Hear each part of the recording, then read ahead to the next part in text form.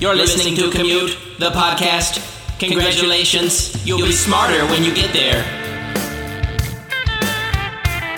What up?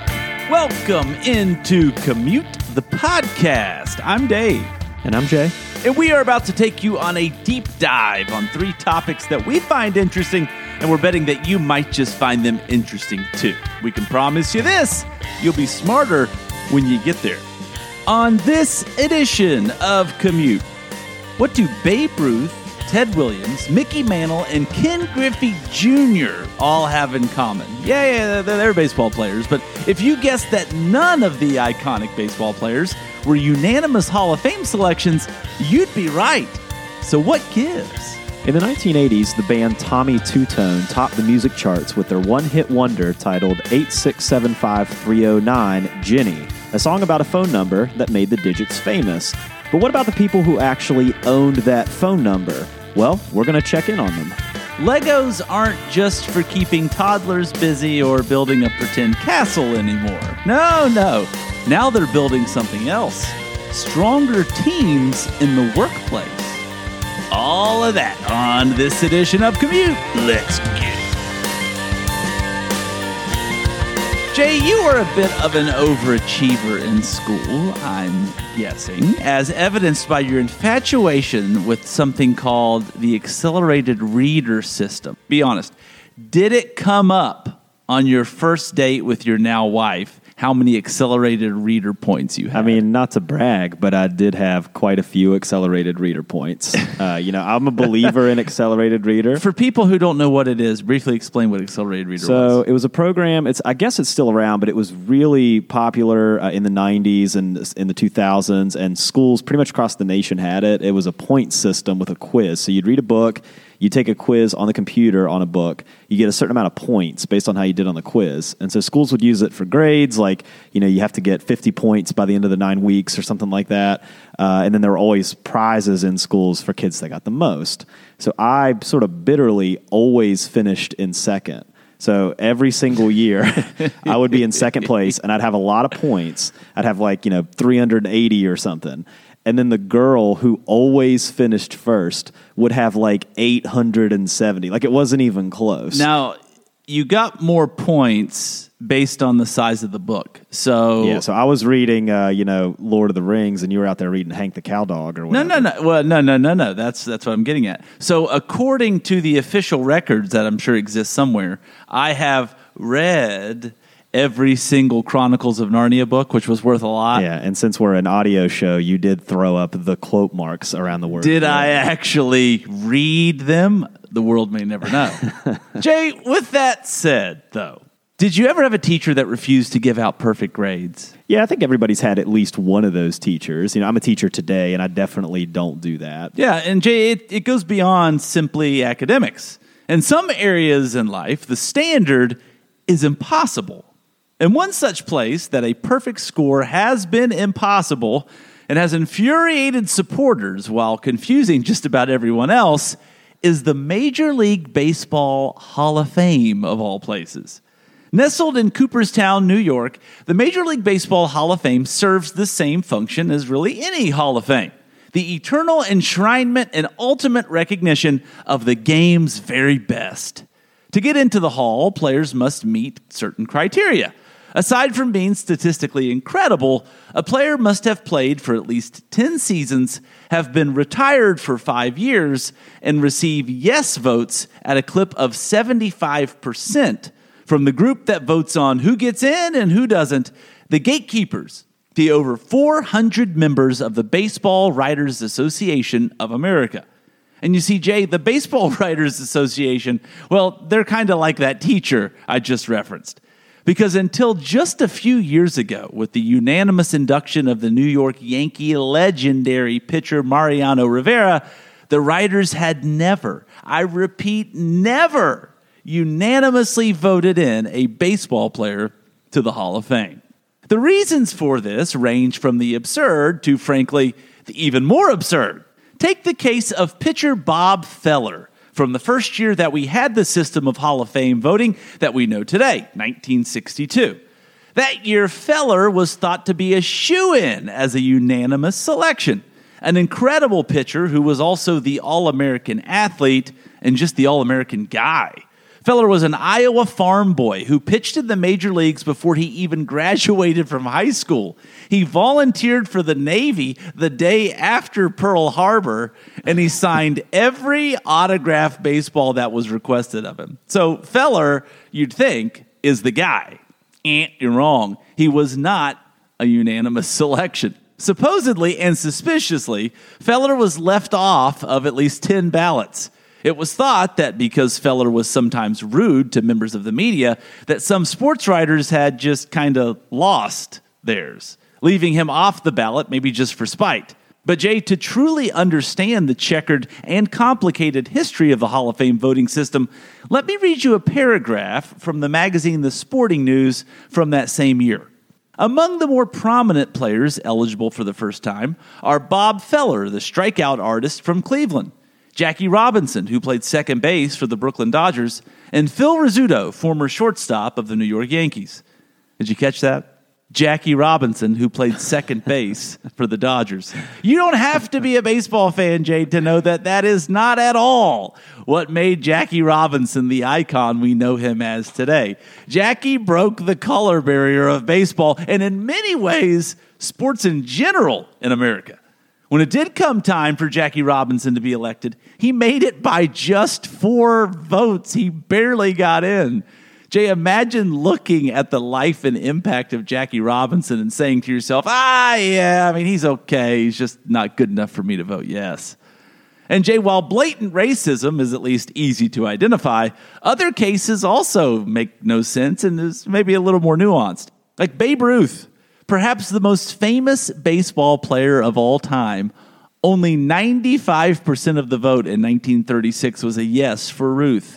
Or Cal Ripken Jr., the Iron Man himself, who set the consecutive games played record at 2,632, a sports record that will never be touched. Cal was left off of 8 ballots in 1997. Even Ken Griffey Jr., the longtime Seattle Mariner who made baseball cool for an entire generation, only got 97% of the vote. So, Jay, why is the Hall voting process like this? Why is it so infuriating with an impossible perfect standard? Well, a professor from NYU named Jay Van Bevel writes that it basically comes down to this. For over 400 writers, human beings with their own opinions and own moral compasses, for all of them to agree on anything or anybody is asking the near impossible in a world filled with opinions and tribal actions. What makes sense to me might not make sense to you, and while that's no less infuriating to sort through for baseball fans, it at least makes a little bit of sense. I mean, we do live in a world, Jay, where Philadelphia Eagles fans famously booed Kris Kringle himself, Santa Claus, at a Christmas game in Philly. So yeah, we're lucky if we ever agree on anything. Well, this definitely reminds me of movie reviews, right? Because anytime you read a movie review site like Rotten Tomatoes, where they compile a lot of movie reviews, and you're reading like a genuinely good film that everyone likes, there's always like one guy who has to rag on it. Yeah, I think it's like Toy Story or Toy Story 2, which is both of them perfect films. There's like one guy who hated both of them. And so he ruined the perfect score of both of them.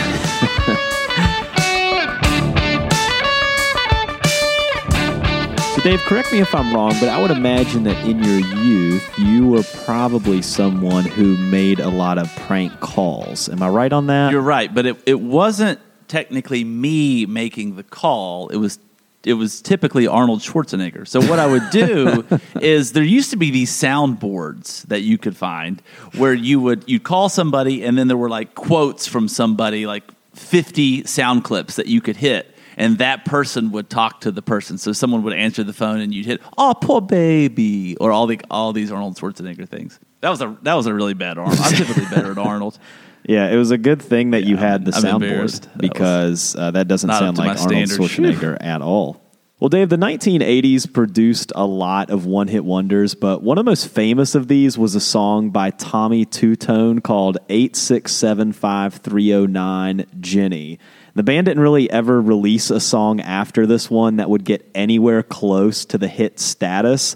In fact, Dave, today, if you look on Spotify at Tommy Two-Tone's profile, the song 8675309 has over 75 million plays, and their second most played song is just a live version of 8675309. But the third most played song only has 158,000 total plays. So this is by definition a one-hit wonder. So in the song, the singer is lamenting over whether or not to dial a phone number scribbled on the wall for someone named Jenny, fantasizing about calling her and sweeping her off of her feet. Although it doesn't say this straight up in the song, it's sort of implied that the protagonist found this number on a bathroom stall, which sort of raises a lot of questions about who Jenny is. But ultimately, Dave, this song absolutely skyrocketed to the top of charts. And while the number was seemingly random, there were a number of people in the United States who had this phone number as their phone number. And as you would imagine, this was a nightmare situation for owners of that number across different area codes. And the fact-checking site Snopes compiled a list of instances of this happening. In an article from Brown University's newspaper from 1999, 2 students were profiled who had the number attached to their room, Johannes Mirza and Nina Clement, who reported that they received an average of 5 messages a day, plus a handful of hang-up calls, ranging anywhere from guys seeking a date to callers just playing the song over the receiver. In 2004, Spencer Potter, a New Jersey DJ, actually specifically requested the number for his radio station and got it, and it quickly morphed into a lesson on be careful what you wish for. Potter reports that almost the second he plugged the phone into the wall, it began ringing off the hook, and even up into the year 2000, when he was interviewed by Snopes, he was still receiving up to 30 calls a day, mostly in the dead of night, from people drunk at bars who had heard the song and wondered, do you think anyone actually has this number? The lore around the song has grown up in recent years too, Dave, among all of this. And the rumors range from Jenny was a real person and a real ex-girlfriend of the lead singer of Tommy Two-Tone, and he specifically wrote the song with her number in an act of revenge, to that the real Jenny actually got a restraining order taken out in an attempt to get the song pulled from the radio, to that the number was owned by a sheriff with a daughter named Jenny who sued the band because of the song. And although the rumor also exists that because of the overwhelming number of calls to the number that it has been discontinued, this is just simply not the case. This number is still assigned today across many area codes. In 2009, the New Jersey DJ Spencer Potter from earlier actually auctioned off his DJ business on eBay specifically to sell the number. And a Philadelphia resident actually holds the rights to both toll-free versions, both the 800 and 888 version, and has publicly stated that he values the number in the millions of dollars. But since you can't really sell phone numbers, this is sort of an impossible value to nail down. In 2018, a pizza restaurant and museum combo called Totally 80s Pizza was able to track down the local owner of the digits, a real estate agent who was tired of prank calls, and secure the number as a marketing ploy for their business. A national plumbing franchise called Benjamin Franklin Plumbing was able to secure the rights to the number that they advertised as call 8675309 Benny instead of Jenny. And 2 separate New England plumbing companies actually went to legal war over the number, with both of them advertising the number in different area codes on each other's turf, an issue that had to be sorted out by a federal judge. But one story stands out among the rest to me, Dave. The owner of the digits in Toledo, Ohio, a woman ironically named Jenny McPherson. Jenny was only 26 years old when the song first came out, and really, what are the chances here that her number, a woman named Jenny, would be the number from the song? McPherson, who owned the number long before the song was even released, claims that when the song first topped the charts, she was receiving upwards of 7,000 to 8,000 calls a day and went through hundreds of cassette tapes on her answering machine. McPherson claims that the calls continued for decades, dwindling to the hundreds of calls a day to hundreds of calls a week. And while Jenny McPherson, for some reason, just never changed her number, the number has a strange power even now across the nation for those that still own it. And while the messages may have tapered off, the legend lives on at midnight in a crowded bar when the song comes over a jukebox.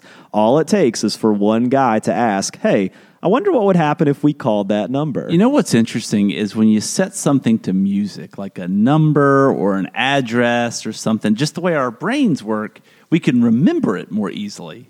So like everyone knows that number.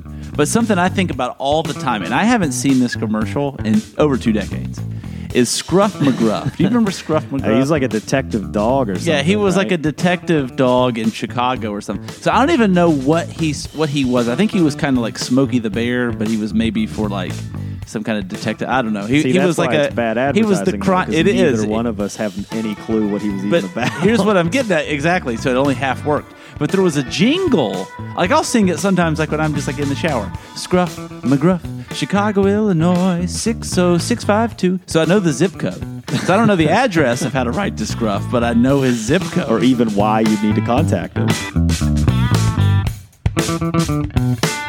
Jay, what was something that you loved to play with when you were a little kid? Well, I know you're going to do this segment on Legos, and I have to say that I was really into Legos growing up. What if you just totally ruined the segment and you went, yeah, I know you're going to do this segment on Legos, but I actually, I don't know if you know or not, but Legos are in the workplace now. But Jay, for myself and many, many other kids like yourself, the toy of choice, you're right, Legos. You know, the colorful building blocks that can be turned into just about anything.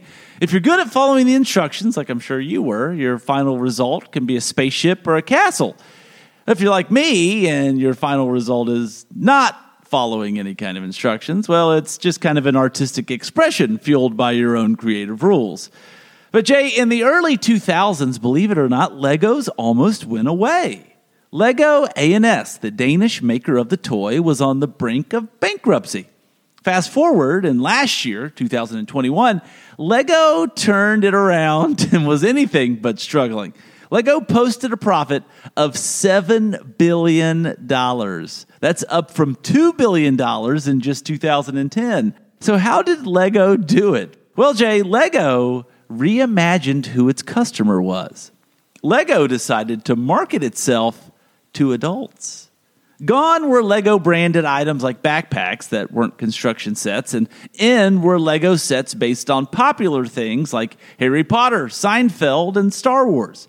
Lego started adding famous landmark sets, too. Complicated builds that weren't necessarily not for kids, but were definitely not just for kids. The latest big driver, though, in the growing reimagining of Legos, Jay, isn't the popular sets based on movies or a Lego set of the Eiffel Tower. It's Legos in the workplace. Companies have started to integrate Legos into the planning of their products and the development of their employees. One work Lego program called Lego Serious Play, or LSP, is a training tool where employees are asked to address company concerns or showcase their new ideas by first building a small Lego structure and then explaining why they did what they did. And this isn't just a startup Silicon Valley tech idea either. It's used by big and small companies, including the U.S. Naval Warfare Division, Harvard Business School, companies like Google, Ernst & Young, Microsoft, Visa, Lexus, Procter & Gamble, the list goes on and on. All in all, Jay, there are over 13,000 certified LSP instructors worldwide, up from just over 2,000 in 2015. And workshops can cost anywhere from $500 to $5,000 or $10,000 for a company. Jessica Millmeister, Director of Enterprise Quality at McLean, Virginia-based government services company V2X Inc., began using Lego elements following an LSP demonstration. Individuals would come to her office to discuss an issue with her, and then she'd ask them to build the problem after they were done explaining it to her verbally. She wanted them to then explain what each brick meant in the build. I often find that they build the model with assumptions that were not already explained to me, she told the Wall Street Journal. This allows us to dig in and find the true root cause of their problem. Now, of course, Jay, while scientific studies back up this Lego usage, showing that it can lead to better problem-solving skills and improved communication, Legos don't solve everything. Some Lego sets, like the set that experts call the most difficult Lego set ever created, the Roller Coaster 10261. That's 10,261 pieces. It weighs over 30 pounds, and as of this recording, Jay, has caused at least one reported divorce. Well, I get it, because when I'm in Target and I'm in the toy aisle with my kids and I walk by that Mandalorian spaceship set, I'm like, maybe. You know, I have a friend who, he and his wife, they spent a long time putting together. It was a Star Wars one. It was either the Millennium Falcon or the Death Star. It was like a big build. It took them a long time. Spent a lot of money on it. And so they built this together. It was like a bonding thing for their marriage. So they put it in this enshrined spot in their apartment. They left one night, left the window open, and the wind got so strong that it blew it over. And so it went from a really positive experience in their marriage to putting their marriage on the rocks. I think they actually started therapy, no joke, because that thing fell. True or false, growing up, you hated Lego sets because you wanted the final product to just be built when you opened up the box. 1,000% true. Totally true. The idea of building your own toy, it just doesn't sit right with you. And that's it.